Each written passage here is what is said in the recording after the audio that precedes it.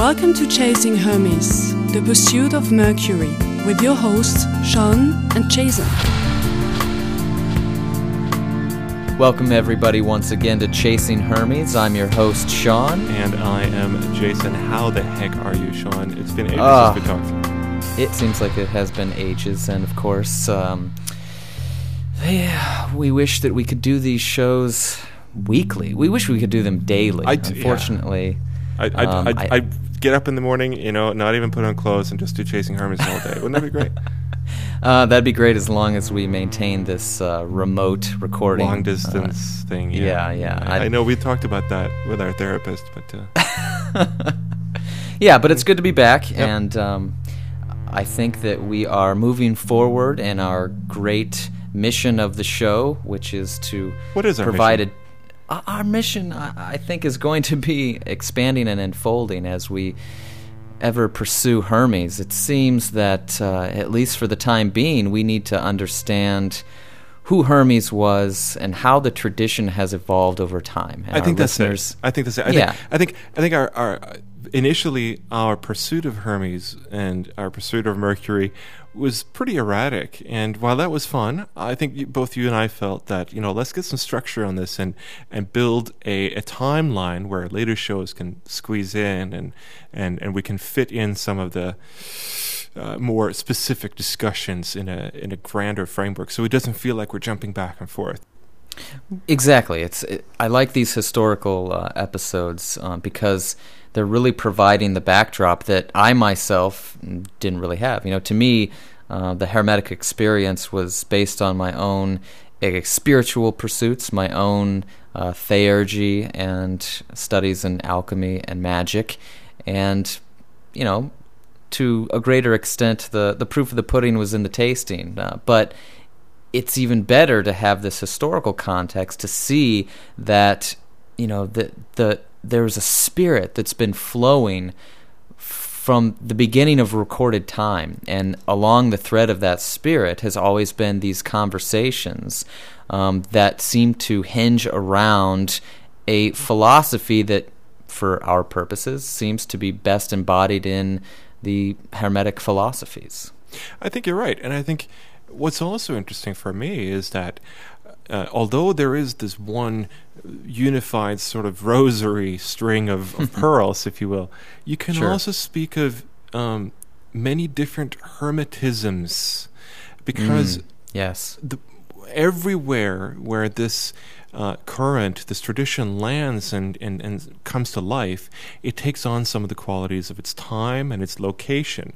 And so it's very interesting for me at least, to look at each one and see, okay, what were the specifics of how the tradition came to life in this particular time at this particular place, and through these particular individuals, which I've also felt that I've been able to come to know some of the people through whom this current has passed. And Exactly. we'll meet some more today.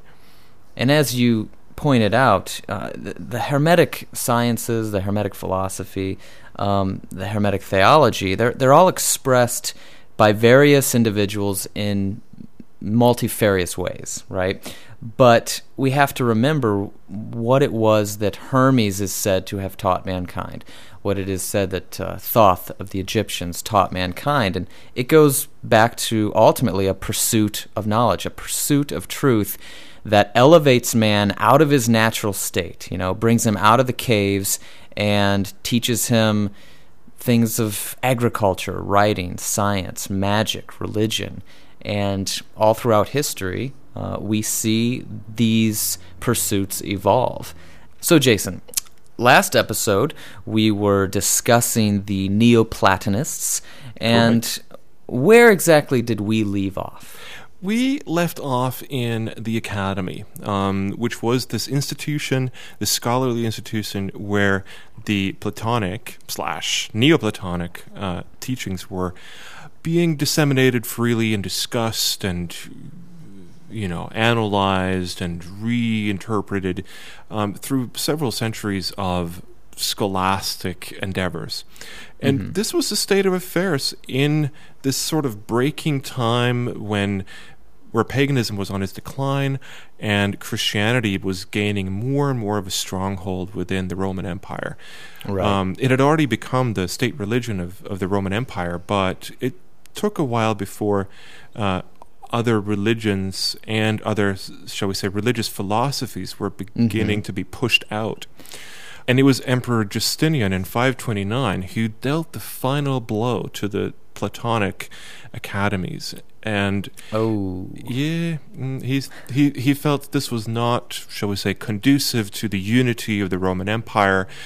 We should be teaching one type of philosophy and one type of theology, if you will, only. Sure. And the academy had to close down. And many considered this to be the end of antiquity, 529 AD. This is the end of the antique period. At this point, paganism within the Greco-Roman world was essentially gone, essentially dead. And as well as pagan philosophy. Yeah. And we have to remember that all of the ancient Greek philosophers that influenced greater thought for thousands of years were all pagans. They were, but they did not necessarily see the gods as entities unto themselves, but rather as expressions of something greater. Many did, anyway. And that behind the world of the classical gods, Zeus and Mars and, what have you, I'm mixing pantheons here, but who cares, was something unknowable. And it was this unknowable deity that the philosophers preferred to talk about in more philosophical terms and left the folk religion to the domain of the allegory. Right, yep. And after this, nothing much happens to Hermetism in the West. The Hermetic Dark Ages. Yeah. And the Dark Ages for the entire West. Some have speculated that the academy kind of went underground and stayed maybe within the Roman Empire for a while, and that there were, shall we say, academic movements. When I say academic, I mean specifically the Platonic Academy. Right. Outside of the Roman Empire, particularly in what was to become the Ottoman Empire and the Byzantine Empire, and i.e. the areas east and northeast of the Roman Empire. Some parts of Turkey, perhaps. Baghdad was a big center of philosophy where they continued to study the Greek philosophies all throughout the Middle Ages. But in the West, nothing. It is so sad to think that there's this vast period where those who truly were driven to pursue truth, to pursue a higher education, as it were really driven underground because, the pursuit of anything that was outside of the realms of established thought was persecuted.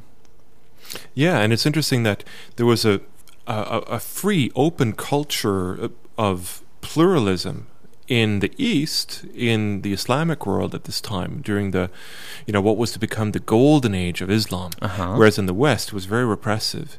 And I think, throughout the modern period, we've seen a real kind of reversal of fates here, where now the openness is something that I guess most people would agree that the West stands for. I mean, I'm speaking from a Western standpoint, so I'm not entirely unbiased.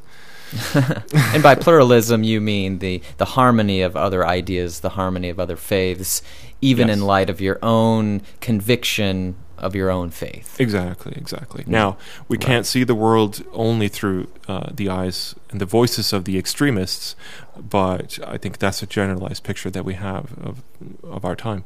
So what you're saying is that this period of time, this Dark Ages, in the West at least, pluralism was officially dead. That to pursue a harmony of ideas, a harmony of faiths outside of the state-sanctioned beliefs, you would have been frowned down upon. You would have been scoffed at. Yes. Scoffed, or stoned and murdered. Not necessarily. Okay.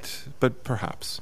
Okay. Yeah, I think so. And what this repression in the West led to was, in many ways, a lack of inquiry into a lot of areas of life, the universe, and the meaning of it all, that had been the hallmark of Western civilization up to this point. Yeah. And those questions were simply not asked anymore.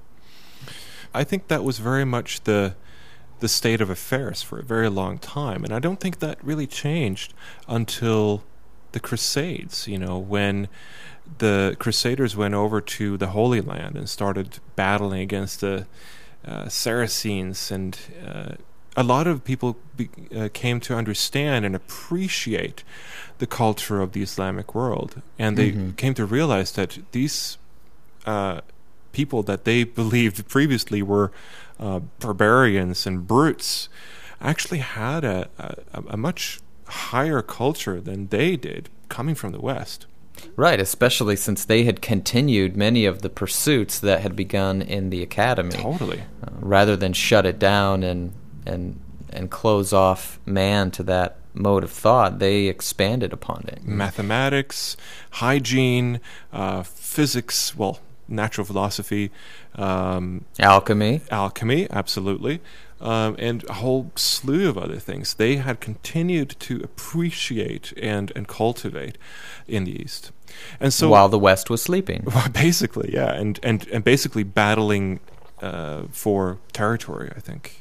Sure. And so the Crusades, when the Crusaders came back, they brought some of these old texts with them in the sort of 12th century, and that led to one, if not several, little mini renaissances where fragments of texts were circulated in smaller areas. But of course, everything had to be handwritten, and it didn't get the kind of distribution that it would have needed to spark a large movement that would spread and cross all of Europe, like the Renaissance did, with the invention of the printing press, of course.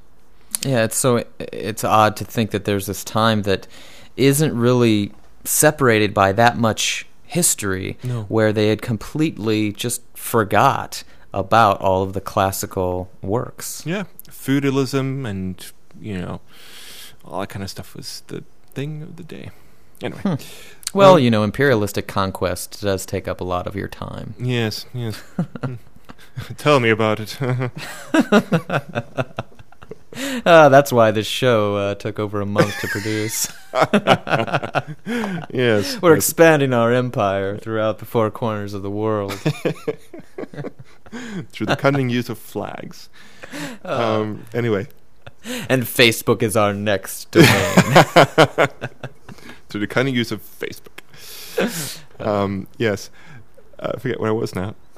Sorry.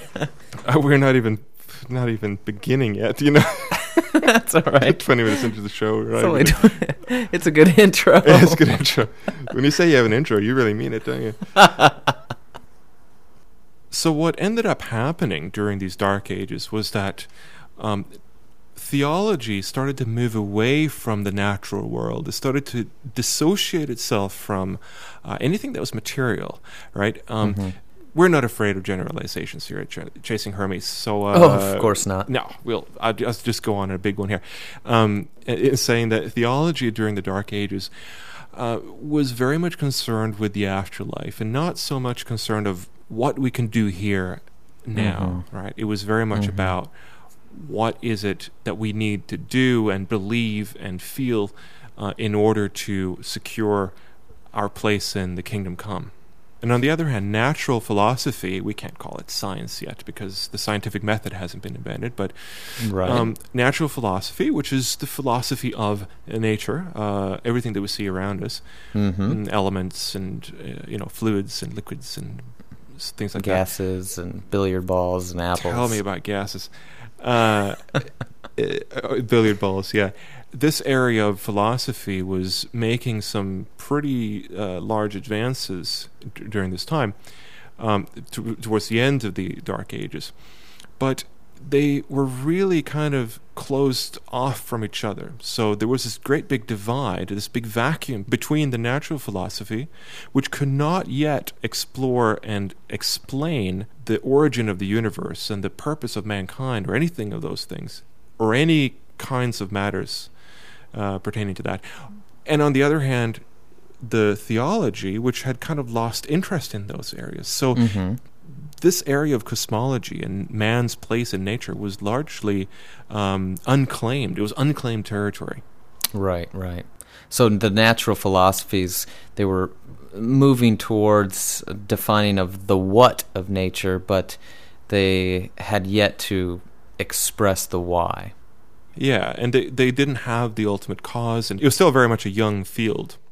Mm-hmm. And so enter humanism. And when I say humanism, what do you think about? Well, when you say humanism, I think about the idea and philosophy that you can adhere to ethics and morality without the need of religion. You think of godless youth and abortions yes. and death panels, right? Yes. Yes, so do I. It's so human. Yes, very human. I think that's inhumanism. Yeah. That's inhumanism. I like that. Take that, Richard Dawkins. But that was not what humanism was about towards the end of the Middle Ages. Humanism back then was this crazy out there idea that perhaps it wasn't blasphemous and perhaps it wasn't disobedient to God to inquire about the world around us. That and is to ask ridiculous. Questions. Yeah, well, it's a crazy idea. But for a long time, people felt that, everything that we need to know about the universe and about ourselves has already been said. It's in the book, and what more do you need? And, that kind of pursuit is folly. That's what people felt. And humanists said, no, humans have a need to inquire, and that's okay. Mm-hmm. But they really had to fight for themselves for a while, and it was not without some criticism from the establishment. Yeah, that'll happen. Yeah. But these late 15th century humanists were neither profane, nor were they theologists, but they were still very much Christian. So they believed that we as humans could interpret our role in the cosmos through rational inquiry, but ultimately proving the validity of Christ. Okay, so they still had ultimately a religious aim, but they were doing so with a new method, a new method of inquiry. With a method of inquiry. Now, we're almost at the Renaissance now. We're almost at the main topic of the show. It's taking us excellent. This long. Well, we're covering 1,000 years, so it's okay. Sure. So the East and the West had been divided. What was the Roman Catholic Church had been divided into the Orthodox and the Catholic Church, right? Before that, it was just the Church. But now, and I mean the end of the 15th century, people were living in the aftermath of what was the Great Schism between the East and the West. But there were attempts made at reconciling the East and the West. I believe you're referring to the Council of Florence? Yes. What was the Council of Florence? Enlighten us. It began as an ecumenical council of bishops that actually took place in Basel, Switzerland. But alas, in 1439, it was moved to Florence due to the plague. So everybody started dropping dead around them, so they had to pick up and go, is what you're saying. Yeah, they had to pick up and go. Yeah. If any progress was going to be made in this council, in the pursuit of reconciling the differences of the East and the West, it was going to have to be done in Florence, where there was less death, I suppose. Yeah, and in Florence, people were kind of saying, so what did God teach us that could have been useful, against the Black Plague? Where in the Bible does it say, oh, by the way, you should all wash your hands? I think that's in Deuteronomy, actually.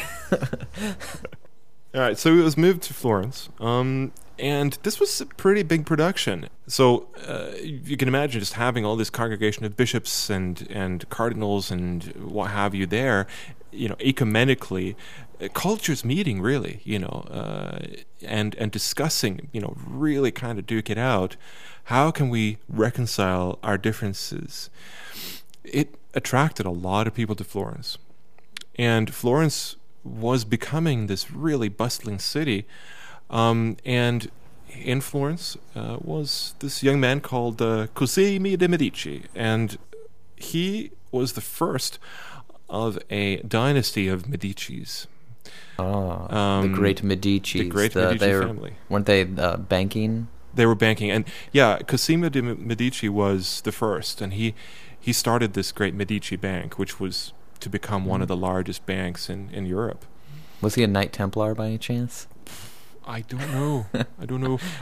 Maybe. I like to think of him as a J.P. Morgan of his time, or maybe yes. a Rockefeller of his time. So not a Templar. Not a Templar. I don't know that Templar thing. I haven't really looked into it, but something tells me it's not all it's made up to be, that whole connection. But we'll have to look into that in another episode. Where you will be proven completely wrong. Yes. I'll have Templars for 200.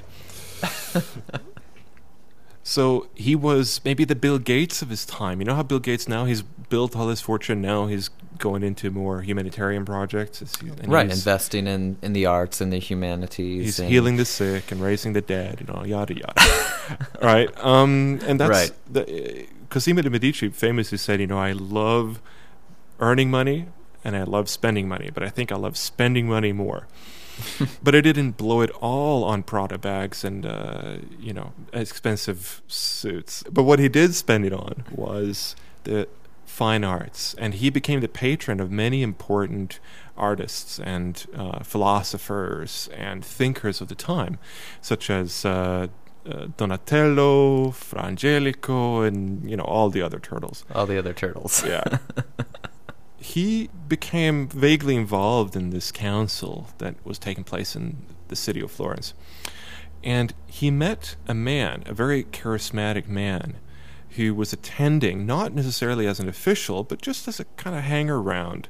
Mm-hmm. His name was Plethon in the sort of vernacular, but his real name was Georgios Gemistus. Yeah. And he was a Byzantine, meaning... Eastern, meaning Neoplatonic philosopher. Yeah, and he was a great orator, and some people call him the second Plato. Of course, they would call him that because they hadn't really heard of Plotinus, and they probably hadn't even heard of Plato really before they met him. But he was so on fire with Platonism and Neoplatonism, right? Perhaps, he is the link, this Plethon guy. He's perhaps the link where the Platonism is reintroduced into the West. Huh. So how did he learn it? Presumably from this underground current that we talked about earlier, at least. Yeah.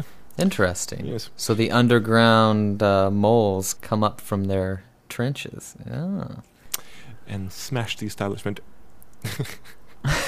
And Medici says, oh, wow, clearly what we need here in Florence is one of these academies that you keep talking about. Clearly, I think the time has come to reinstate the academy.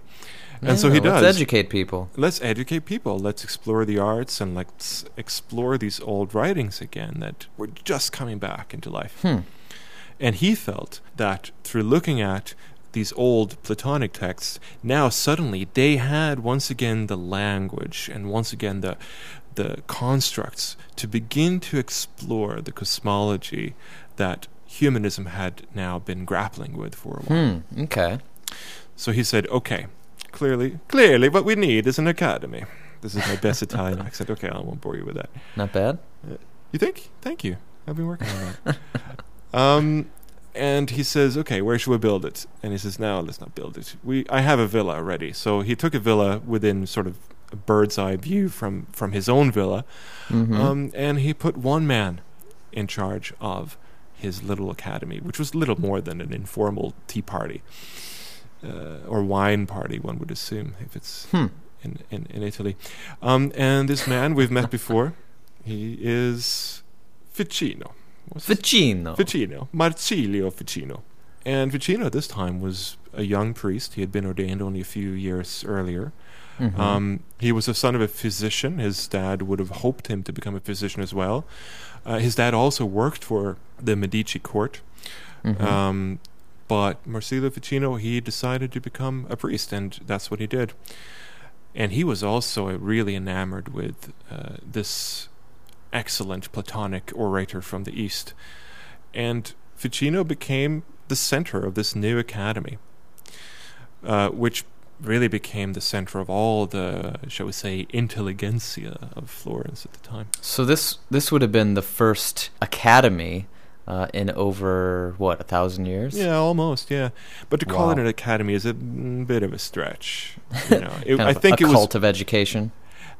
Yeah, kind of like that. I think it was more of a reading club and a discussion club. Okay. But it attracted a lot of people, and Ficino fostered some great thinkers of the Renaissance, and it was really in this villa, we could say, without too much of a hyperbole, that the Renaissance really started. Renaissance, as we know, it means rebirth. It's French for rebirth, and that's why it happened in Italy. And that's the way it happened in Italy. Yeah. Not in France, after all. Yeah, I have to lift my hat to good old Eddie Izzard there. So back in the Corpus Hermeticum show, we saw our friend Ficino as being petitioned by Medici to translate that work before Medici died, right? So Ficino is that guy, and here he Ficino's is. that guy. Here he is in the dawn of the Renaissance. Correct. So we can say almost that the translation of that work almost marked the rebirth of Hermeticism through the Renaissance. Absolutely. And it's here that we can really talk about Hermeticism for the first time. We have 1,000 years of history bridging or gapping Hermetism, which is the sort of original study, the original uninterrupted study of the writings of Hermes, and Hermeticism, which starts now when it comes back in.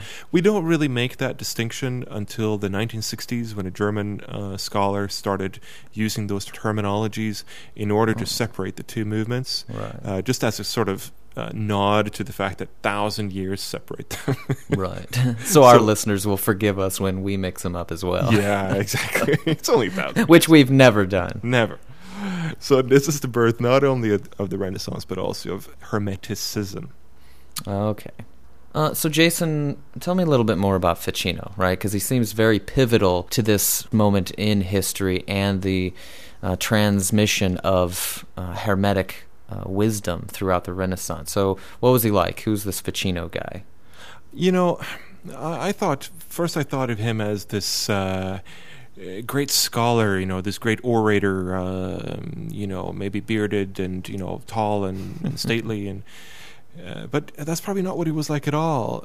I think some accounts have him as being very short, very sick, extremely melancholic, i.e., he suffered from a lot of depressions. He was born apparently under the auspices of Aquarius and an Aquarius rising, which would make him a good scholar, but would probably leave him prone to some mood swings. Yes. He himself felt that it was his unlucky fate as having been born so much under the influence of Saturn. Yes, he believed in astrology very much. And he was a hunchback, and probably a very, very sad individual. So not exactly what you have in mind when you think of a great Renaissance scholar. No, not at all. And, he's far removed from the tall and stately toga-wearing philosophers of old. Here is a man who's essentially crippled by his time and by lack of medicine, and really fighting for his survival in a quite difficult time. Although he's obviously very, very privileged. You have to remember, Medici was essentially the king. There was no king, but he was essentially the de facto king of Florence. So he probably had a pretty privileged existence, even though he was sick. Ficino was a very interesting guy. I mean, on the one hand, he was this great compiler and translator of the old works. But on the other hand, he was also a philosopher in his own right, and he did produce some writings, but we could assume that most of his influence was given in oral form to his students. Okay. Ficino believed that Hermes, the original Hermes, was a contemporary with Moses, and he was looking for this true philosophy, right? He believed that if we examined all of the philosophies and all of the religions and all of the natural philosophy, that we would arrive at this grand unified theory of the world, and this world and the next. And he called it with different names, the original knowledge, the prisca sapientia, or the perennial philosophy, or the pristine theology. I mean, all these were essentially expressions of this true, essential current of the world, if you will, and that if we can understand it, we could understand all of the world and all of its expressions and all of the cultures everywhere. It's a beautiful notion. We see that a lot throughout the writings of various Hermetists and Hermeticists and Kabbalists and other mystics and magi. Is this common thread seems to be this drive and to a deeper understanding of something that can unify mankind, can unify them, be it through their sciences, can unify them through their cosmology, but also to unify them in theology as well, which even to this day seems to be the great divider. And I think we'll probably come back to this a lot in future episodes. It seems to be the common thread in all of our episodes. Right. I mean, it's as though that is the great mission of Hermes, to unify mankind. Not necessarily so that everybody believes the same thing, as we see through these writings of various individuals, that it's more of this pluralistic idea of respecting thought, respecting belief of others, and trying to find the commonality rather than focusing on the differences, to find that which unifies all. Yeah, I think tolerance is really a key word here. If we want to label this type of thinking in any way, we could call it syncretism, which is the idea that all faiths and all understandings have common roots and a common truth. Right, and it's interesting because it goes beyond tolerance, although tolerance is probably the beginning of understanding. Yeah. But it actually is the hypothesis that there is a common thread, that there is a unity, a spirit that is breathed forth throughout all religions, all faith, all philosophy, all science, all natural philosophy, that truly unifies, and that if something can differentiate one from the other, then the differences most likely lie in culture and misunderstanding rather than in truth and actuality. The same idea became really an important theme in the 19th century Theosophy Society in England, where one tried to bridge the sort of westernized Christian ideals and theology, if you will, with the Eastern religions and this renewed fascination with the mysticism of India. Ooh, we should do a show on that. We should, someday. yeah, absolutely. Okay, so let's not talk about it now. Shh, don't tell them anything. Shtum. Suffice to say that syncretism is not unique to the Renaissance humanists, but that it comes again and again throughout history. Back to Ficino. Wasn't Ficino also the same guy that coined the term Platonic love? Yeah, he was.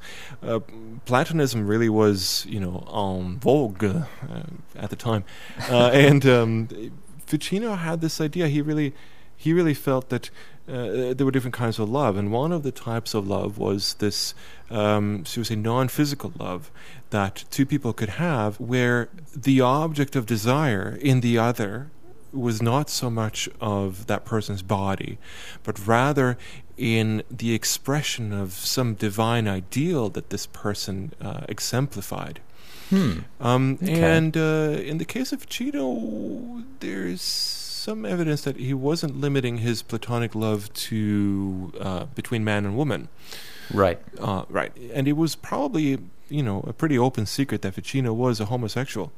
Which at the time was horrible offense. Horrible. Shocking. But he was never accused publicly or prosecuted for or persecuted for these practices. But it also wasn't a secret. And I think that speaks of how highly he was regarded in the society of the time, and what an immense influence and position this new academy had on the intellectual life in Florence. When Ficino wasn't writing secret love letters or orating in... or translating the Corpus Hermeticum. Or translating the Corpus Hermeticum, or orating in the academy, he liked to invite some of his closest friends and various spectators into his meditation chamber. Who doesn't? I know. It's full house in my place, man. And what he would do there is he would perform different invocations and incantations and really indulge in magia, in the magic. Ah, the magia. Yes. I think in Renaissance magic, particularly this Renaissance, the early Renaissance here in Florence, there's no evidence to suggest that there is that kind of low magic here.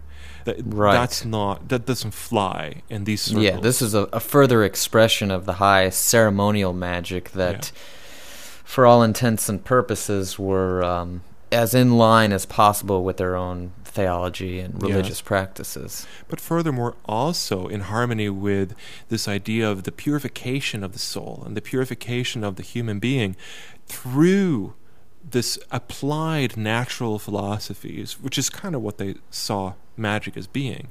Philosophy applied to yourself and your actions and your physical objects around you in order to reach higher states of consciousness, although they probably wouldn't have called it that. They would have called it rising through the 7 planes and 7 heavens, right? As we talked about. Like in the Merkaba tradition. Exactly. That you would essentially climb this Jacob's ladder up through the spheres of the firmament and arrive at the mystical spheres above the firmament, above the domains of the planets, which was the world of change, the world of disharmony, the world of strife, and arrive at more sacred spheres.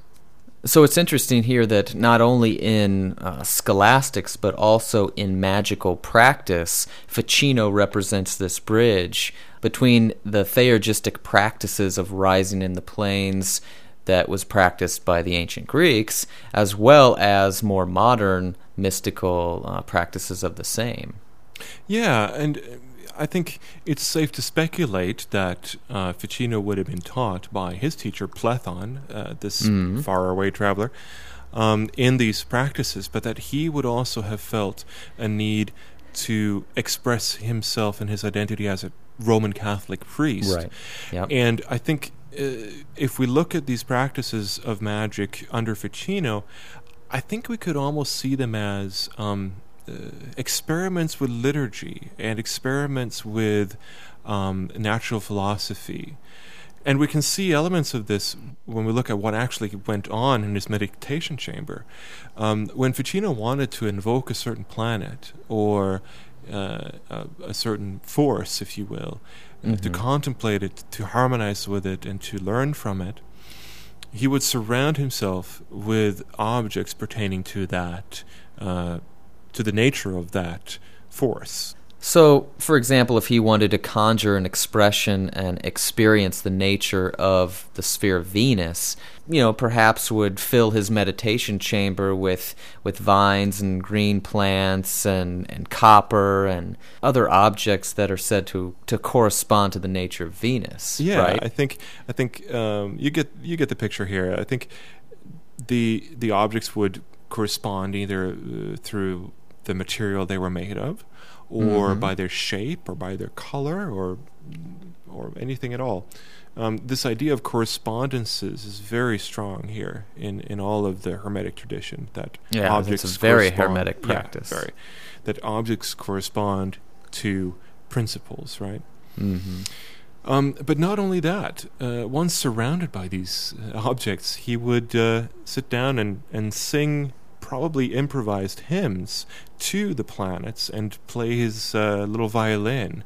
Probably improvised as well, because the music doesn't survive, sadly, so we don't really know. But he was also one of the first to understand that music has a really profound effect on our, shall we say, our spiritual senses, if you will. And he really believed that music had an effect on the harmony that exists between the body and the soul, and that in this intersection between the body and the soul was the spirit, and the spirit would be aroused by the music. And depending on what you played and depending on the hymns that you sang, you would attune yourself to these different spheres. That sounds like a very Pythagorean notion. Again, expressing this combination of art and magic throughout the Renaissance. Yeah, absolutely. I think Pythagoras also plays a very big role. It's not all Plato, but you're absolutely right. So we spent some time getting to know this Ficino character. He seems to have played a pivotal role in the Renaissance. How else did his influence change the period? Well, we could expect a lot of the intellectuals of the time to have visited Ficino in the academy and perhaps also in his meditation chamber.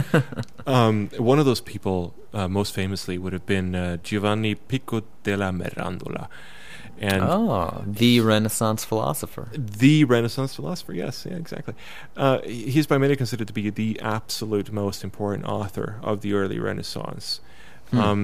And he was a direct student of Ficino's and a brilliant humanist. And Pico della Mirandola becomes the first of a lot of things. He becomes the first household name of the Renaissance at large. But he also becomes the world's first Christian Kabbalists. Whoa. Yeah. That's like mixing peanut butter and jelly for the first time. It is delish. And Pico believes that, and I quote, "Nothing proves better the divinity of Christ than the Kabbalah and magic." Oh, see, that's a very counterintuitive statement. I think especially so too. For the time. Absolutely, but he was very keen on his ideas. I mean, he was only about 23, 24 years old, and he published 900 theses. That's like theses, not feces. 900 theses on his stance, essentially, on religion and philosophy and science and magic. And he wanted to justify the human quest for knowledge, this right of inquiry, within a Neoplatonic and perhaps even more so a Pythagorean framework. So we can see Pico as truly the Renaissance apologist for Hermetics. Yeah, you can.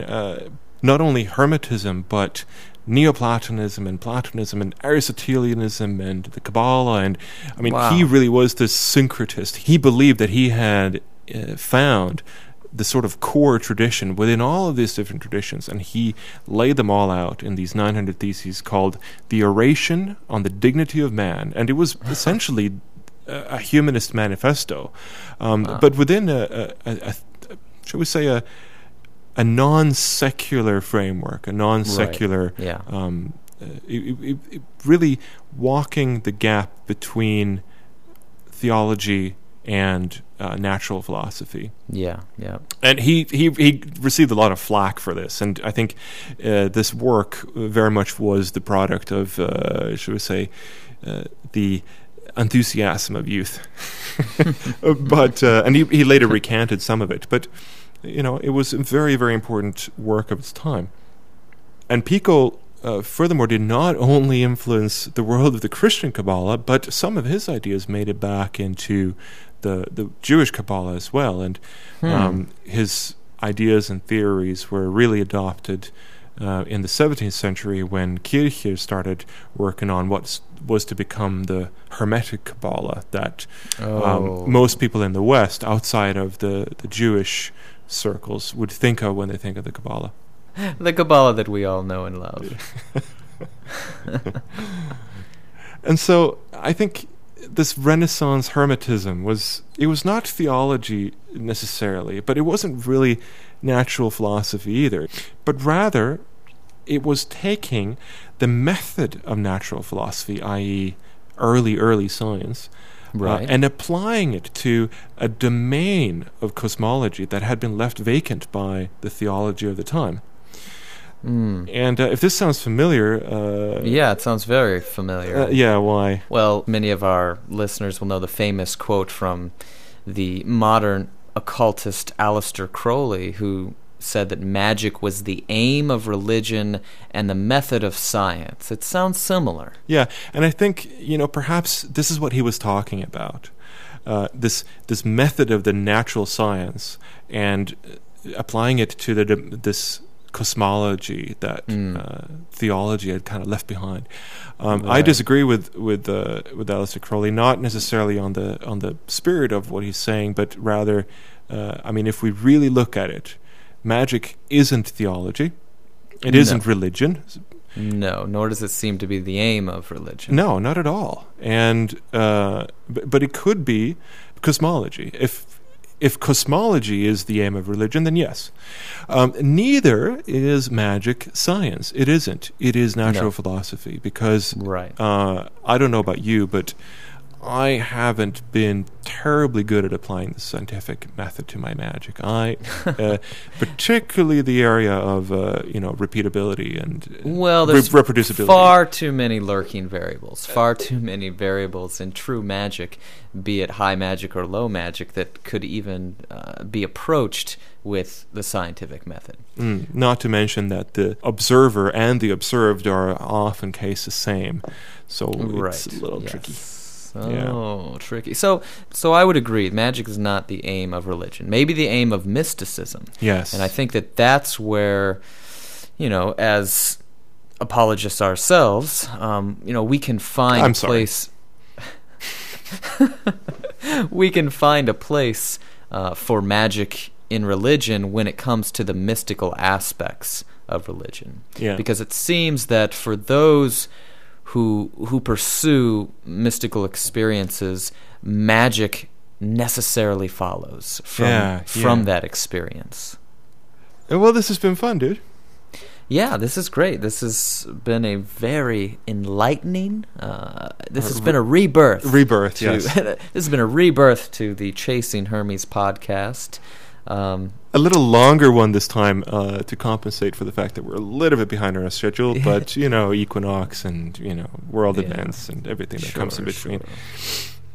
Not to mention the time-consuming imperialistic pursuits of spreading our empire. If you wish to become a foot soldier in the revolution of Chasing Hermes, come join us on Facebook. Yes, and thanks to all of our listeners who have become our friends on Facebook. It makes us feel as though we have friends other than each other. Yeah. Yeah, this platonic love isn't doing it for me anymore, dude. I need to see other people.